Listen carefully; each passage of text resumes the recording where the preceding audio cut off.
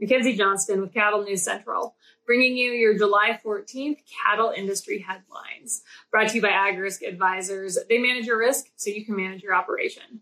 With the weather being so darned unstable, there's no better time to look into coverage for your feed crops. The annual forage deadline is right around the corner.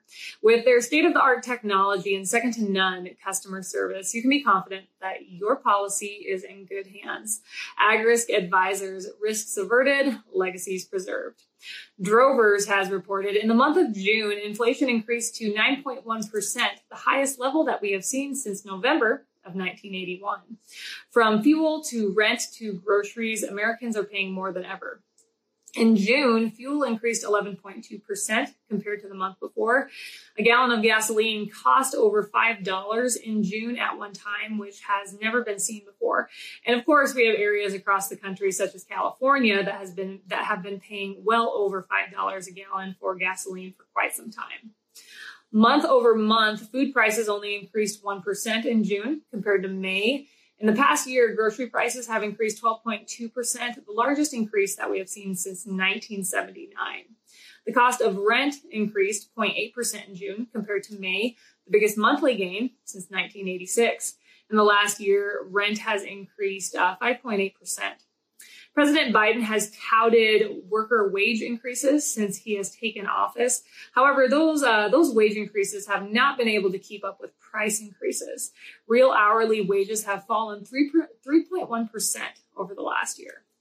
The Federal Reserve is expected to deliver another large interest rate increase this month in hopes of cooling down our economy that is running red hot because inflation just continues to spiral out of control. This update is also sponsored by 4T Ag Insurance, your go-to contractor for ag insurance. Colt Tritt, he is the owner and operator of 4T Ag. He is a one-man show. He himself ranches, so he understands all the risks that go along with the livestock industry. If your operation is not already enrolled in PRF insurance, now would be a great time to reach out to 4T Ag and get enrolled. And if you want to learn a little bit more about 4T Ag and check out everything they have to offer, head on over to their website, www.4tag.net. That is the number 4tag.net.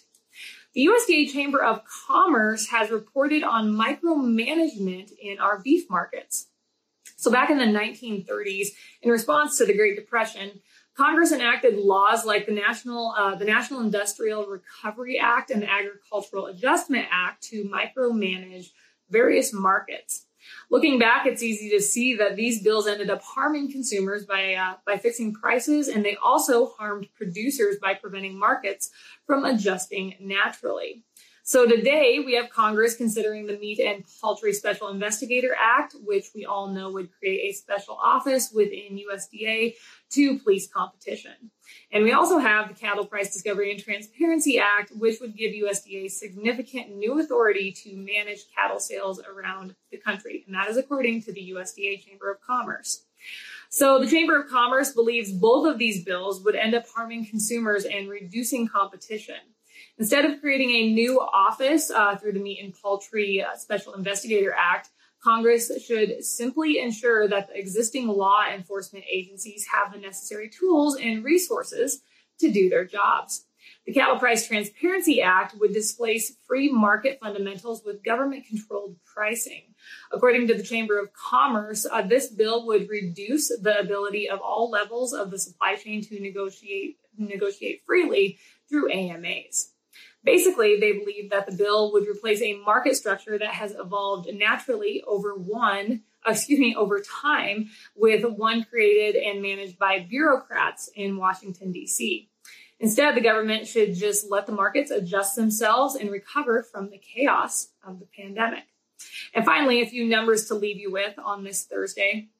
According to National Beef Wire, last week, net beef export sales totaled 11,000 metric tons. That was down 35% from the week before and down 30% from the prior 4-week average. And then when it comes to drought, as of this week, 70.9% of the contiguous U.S. is in drought. That's up from 68.65% last week, and that's up from 57.52% last year at this time. That is all I have for you guys this morning. That is all I have for you guys this week. Pretty short and sweet. Hope you guys are having a great week. Hope you guys are staying cool. It is darned toasty in central Nebraska this week, but you can't complain because it's great weather to get some hay put up. You guys have yourself a wonderful weekend, and I will catch you next week.